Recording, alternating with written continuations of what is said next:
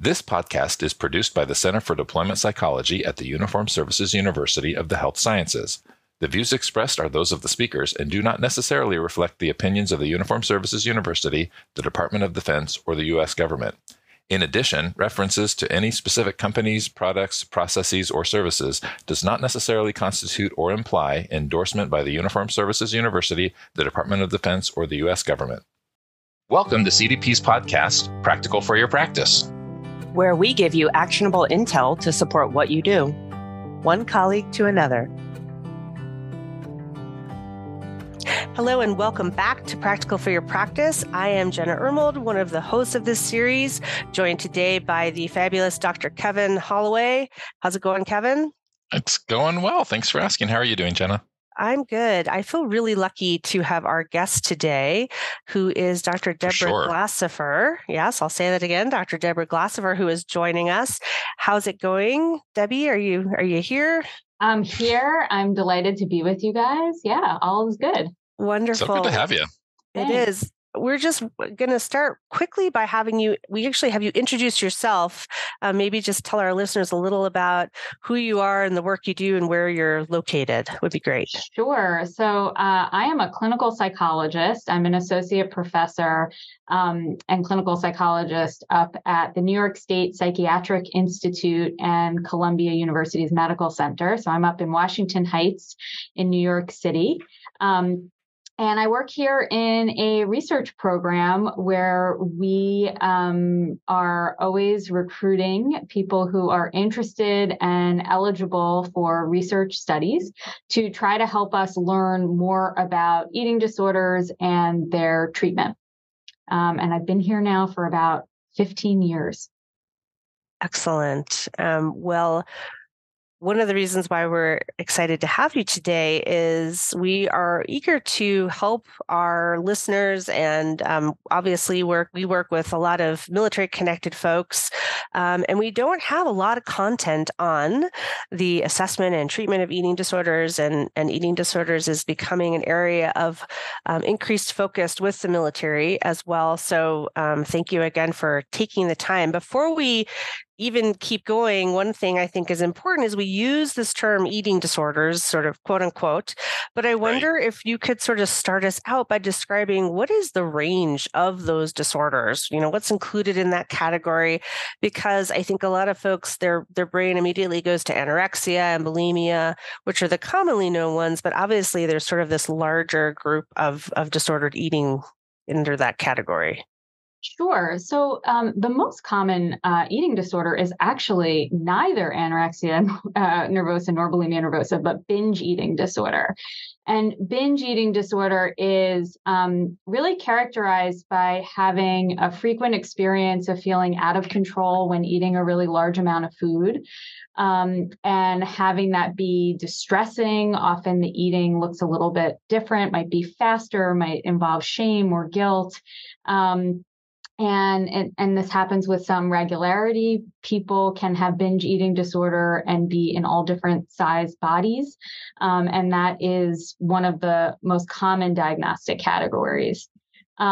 It shares features that idea of having a binge eating experience is shared by the diagnosis of bulimia nervosa, which you mentioned.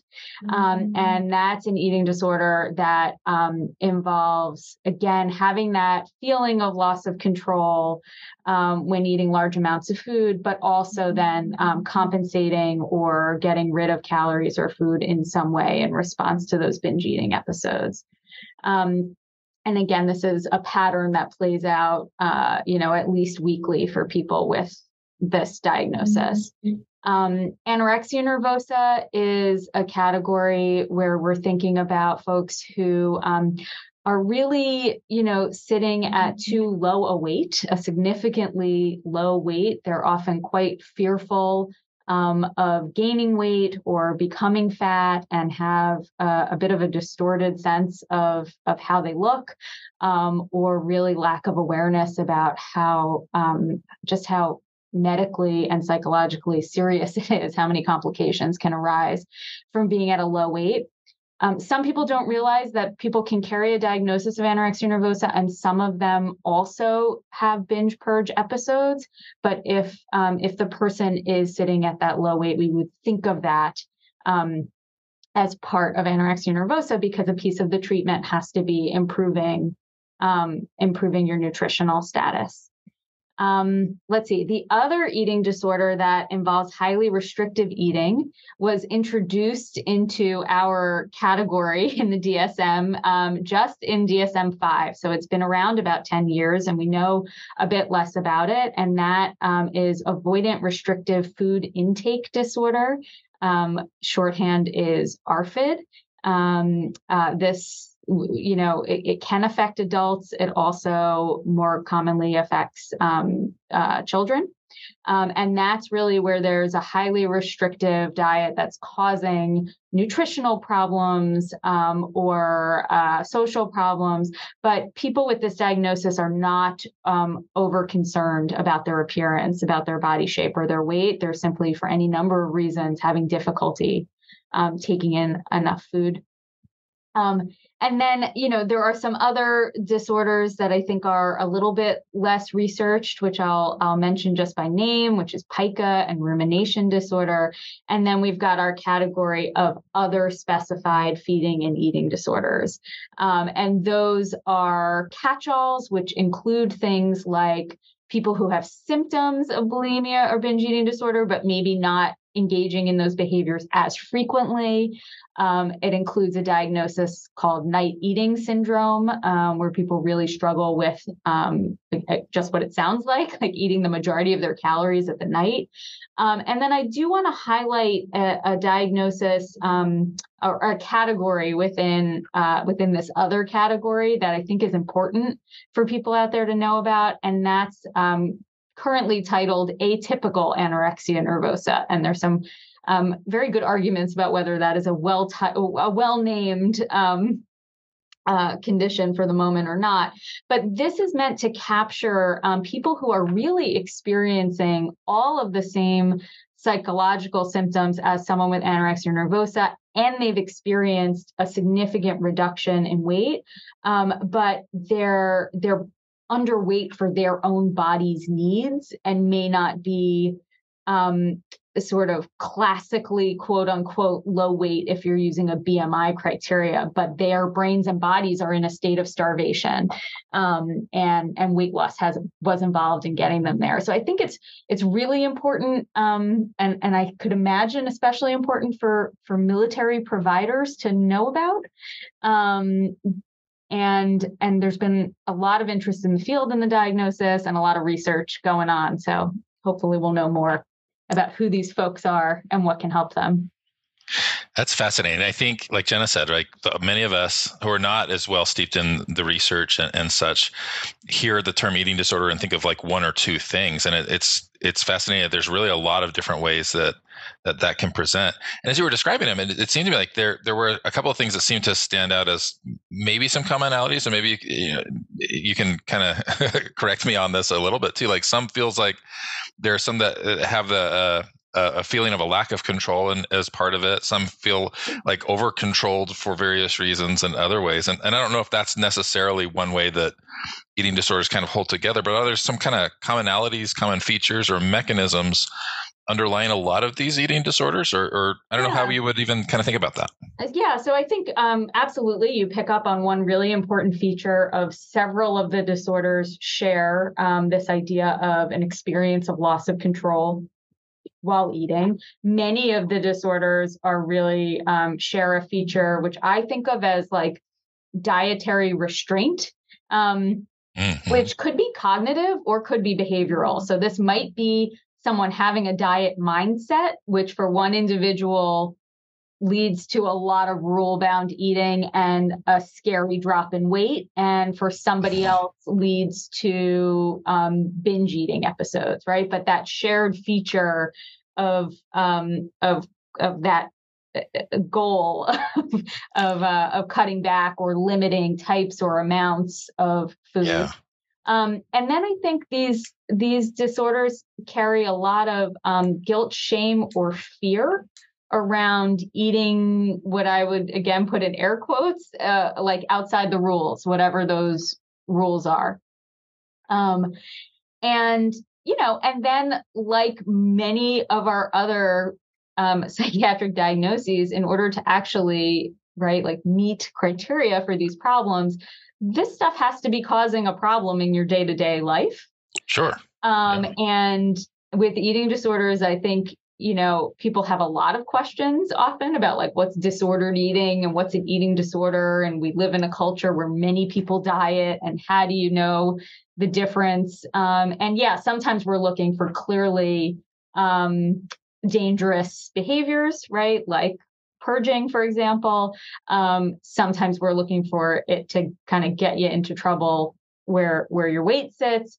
But also we're looking at like, are you able to be in your life, and do things like, participate in a family meal at a holiday, and be able to be flexible and eat adequately on a day that you have a long flight and you got to find something at the airport. And, that's what we think of sometimes in this field around day-to-day functioning.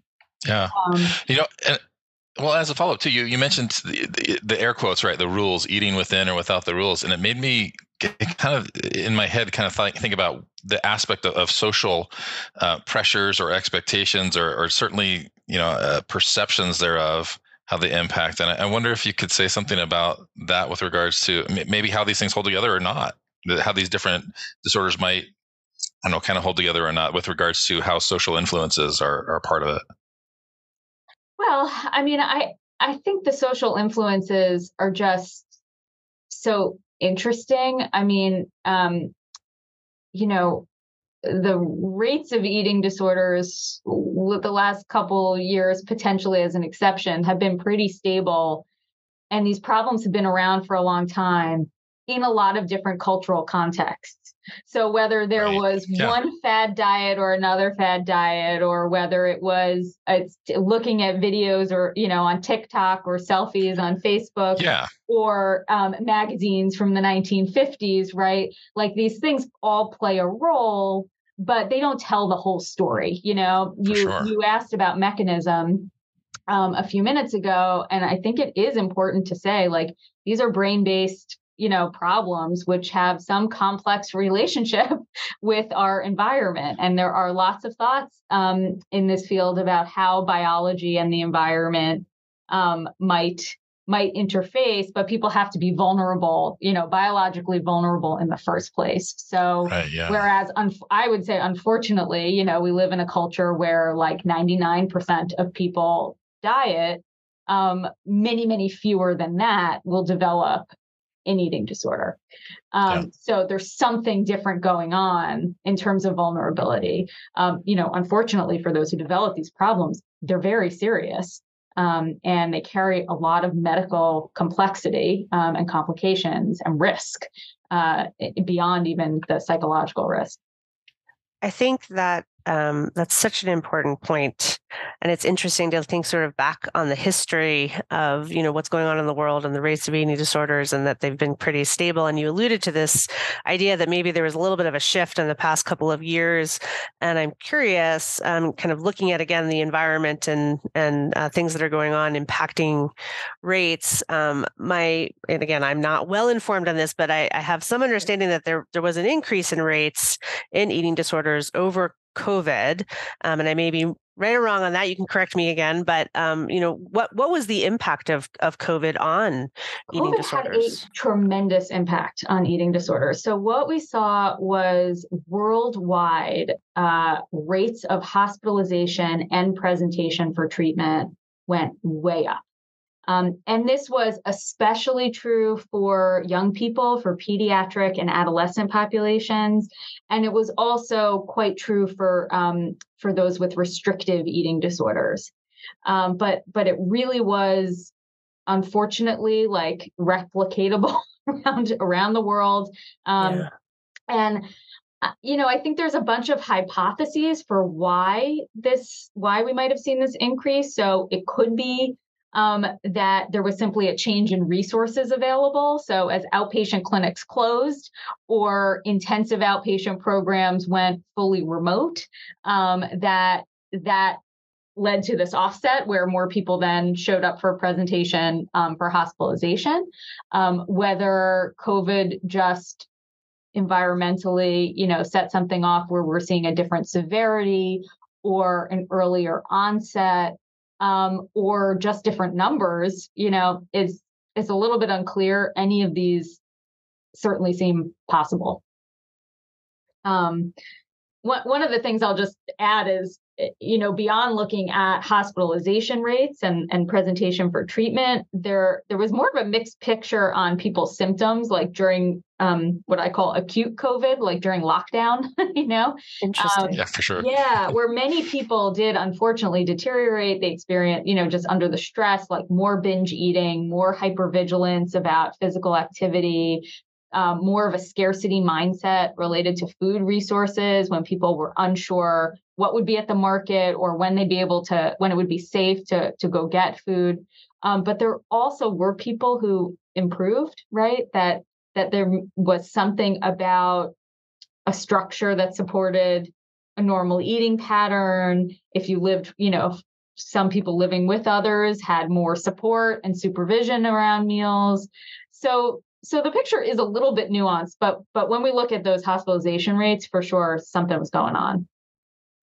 That's interesting. And I think one of the concerns, or one of the, from talking to some folks in this field, is sort of the paucity of training, that a lot of our behavioral healthcare providers, Absolutely. a lot of our healthcare providers, this isn't an area where they have sort of this robust amount of training or sort of a really well-informed, well-supported and supervised. And I think that's one of the amazing things that your group is doing, is really trying to close that gap, trying to figure out sort of, novel ways to support providers. And I'm hoping you can share a little bit about what you're working on, which is a training series for healthcare providers to do a better job and support them better. Can you tell us a little more about that?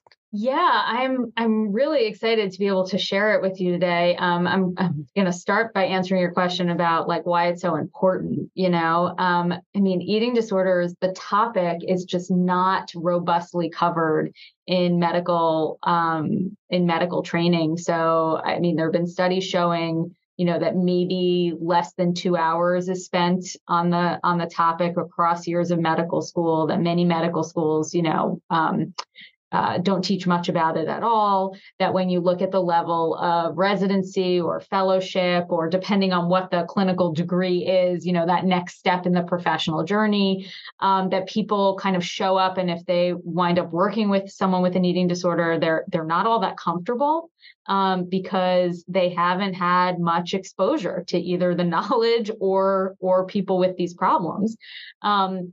And that there are downstream effects to this. So when you start to look at generalists who are further along in their career, that they're not all that confident in their ability to diagnose a specific eating disorder, to clinically manage the issue, or to even, sort of know where to refer, like what treatment options are recommended. So, I'm very fortunate to work with a group, as I mentioned at the outset, that's really interested in research and education and filling gaps of all sorts in this field. And my colleague Evelyn Attia and I got especially interested in trying to level the playing field so that we could increase access to care, regardless of someone's, geography, and regardless of what kind of training they, signed up for or what school they landed at.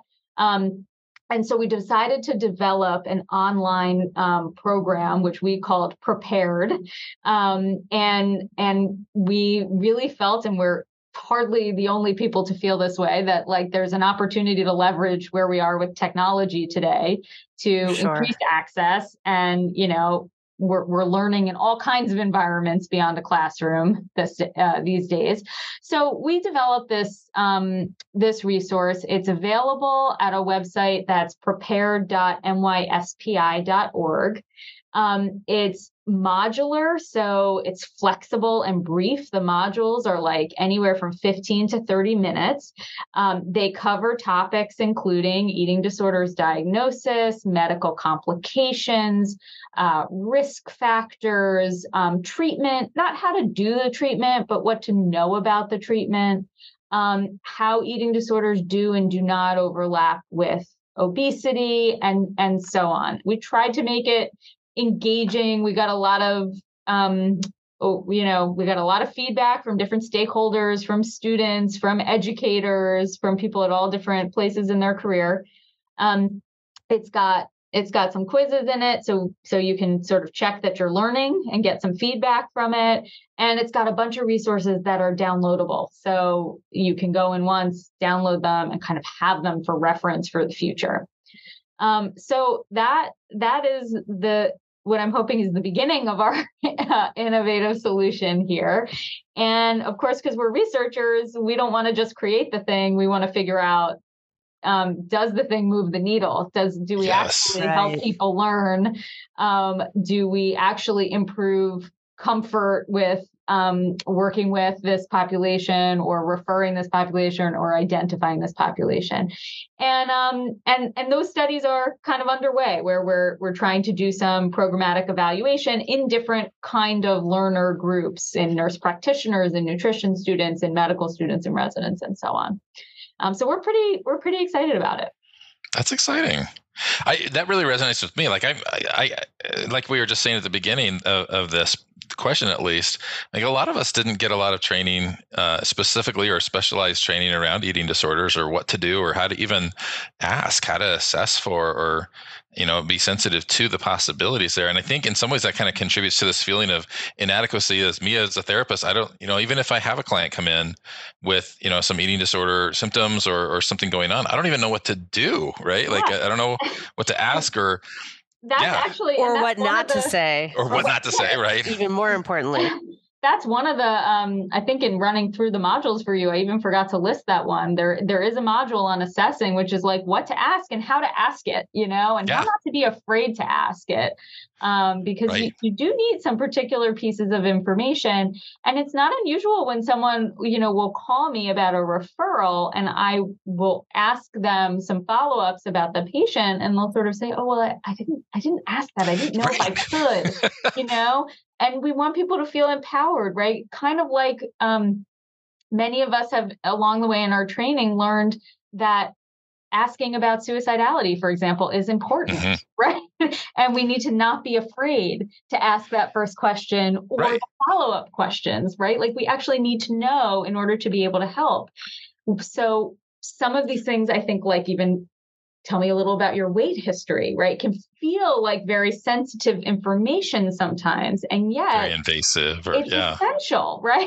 We really need to understand some of that to have some ideas of what might be happening psychologically and medically to be concerned about. Well, and like you said, with questions around suicide, I think sometimes we're worried that if we ask it wrong or whatever, we're gonna plant the idea in somebody's head, or we're gonna make the situation worse. Similarly here, if I'm asking somebody about their weight, somebody that I suspect is already hyper focused on their weight, maybe I'm gonna cause some harm here. And in some ways, I think a lot of us, who are not steeped in this world or doing this work, worry that we're going to do something wrong. We're going to hurt somebody. We're going to mess things up. And so in some ways, I'm going to ask you for some examples here. But one of the features that we've been doing in our show during this season is asking all of our guests about kind of missteps. When did things not go exactly as planned, or went sideways, or maybe you messed up and you kind of resolve that. We've been calling it confessionals, just kind of telling some stories of, and with the purpose of normalizing that we don't have to be perfect, right? Like normalizing the idea that we can do stuff, and we can do things that are good, and we can learn from those missteps and kind of recover from them. So I wonder if you'd be willing to share with us maybe some confessions about working with. I'm happy to share some of those. Yeah, I think, first, before I confess, I'll tell you just in general, when asking about someone's weight, right, you want to be mindful of your own potential biases or assumptions. Absolutely. One of the things I've learned in doing this work is like, we really you can't know unless you ask. Right. Right. And you just really want to ask in kind of a neutral tone. If you're not a medical provider who would be obtaining weight, right? Just tell me a little bit about, when did you reach your adult height, and tell me a little bit about your weight history and how you felt at different, steps along the way, and what behaviors have corresponded with different ranges for you if the person's had a bunch of ranges. And that would be kind of your opening bid. My confessions around this are really have to be as a provider who is a specialist. And so a lot of the care that I provide for eating disorder patients involves some type of weight monitoring. And there are good questions being asked in the field about whether that ought to be blind weights, meaning, the patient, when and how to talk about what's happening with weight with the patient, versus open weights. I have been raised here by a group who, for different reasons, not totally worth going into, does it in an open manner. And evidence-based practice is obtaining this information at every appointment.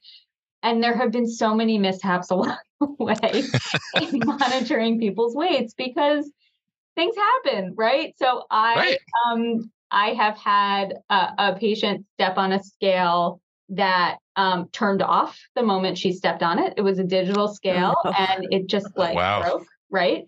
And here is somebody who is very afraid. This happens to be an underweight individual, very afraid of becoming fat. She's engaging with me around improving her weight and nutritional status. And she steps on this scale and it turns off. She breaks it in her mind, right? Yeah. And it became a moment where actually something about it broke through to her. It got a smile. We were human in the moment. And I said, clearly I didn't check the battery, right? Here we are.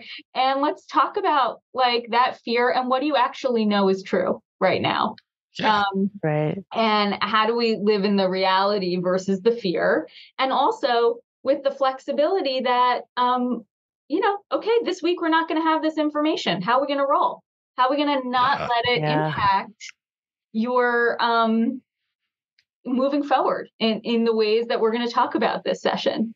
We also now, in doing telehealth treatment, we sometimes have people have a scale at home that sends us the readout of their weight.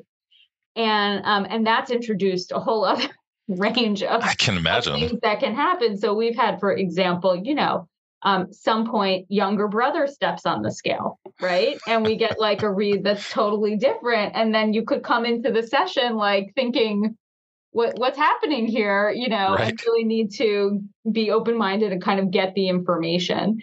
Always when we're collecting information in this way, we're helping people to tolerate that nobody lives life at any one number, that if I need you to step back on it for any reason, the number is probably going to be different than 3 seconds ago, and that's actually, there's something therapeutic there.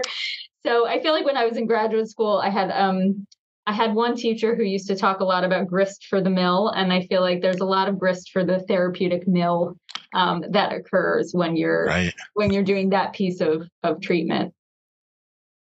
For sure. And again, that's unique to this realm, right? That's not something many providers have experience with, but love that as an example of something that can go sideways. It's been interesting. A few of our confessionals have had to do with telehealth and unexpected things that kind of came up. And as we really tried to pivot so fast and meet needs, sort of these unusual things came up that the field had to grapple with, which is wonderful. I mean, I think leaps and bounds were certainly made during this time. There have been fantastic opportunities with it in eating disorders treatment as well. We're able to see what food somebody has in their kitchen. Right. Yeah. The environment. Exactly. Or what their setup is like. Where's their, do they have exercise equipment? Are they sitting or standing? For the is there exercise equipment next to the bed? Is the setup for, in New York City, we live in small apartments. Well, if you are at risk for binge eating, right, and you're like right next to your fridge all the time, like it's like important to see people set up to help them think, behaviorally about how do we work with this. So it's had lots of, as you said, I think there's been lots to learn in the things that happen. But yeah, I mean, all clinicians should be expecting things to happen, And we need to adapt and overcome, for sure. Which it sounds like you did in your really great example. So thank you for sharing that. We are going to, as always, we also like to wrap up our episode by giving our listeners what we call actionable intel, some things that they could do to kind of take what we've talked about or some of the resources we've talked about forward to, immediately try to enhance or improve or augment their clinical practice. So do you have some things you would suggest for our listeners who maybe aren't as knowledgeable in this area, or even for some of those who are, that steps that they could take to put themselves in a better position to work with this population that really deserves the highest quality evidence-based care? Yeah.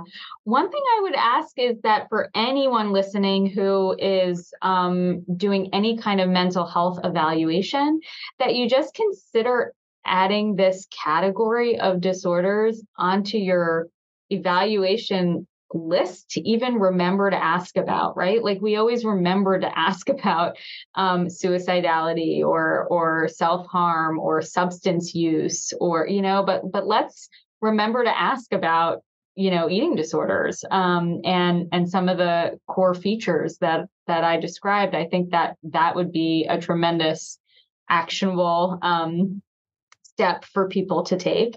There are some resources that folks should know about that might be worth checking out. So I had given you, the name of the one that we've developed here at Columbia called PreparED. But there is also the National Center of Excellence for Eating Disorders, which has a compendium of resources, including for healthcare professionals.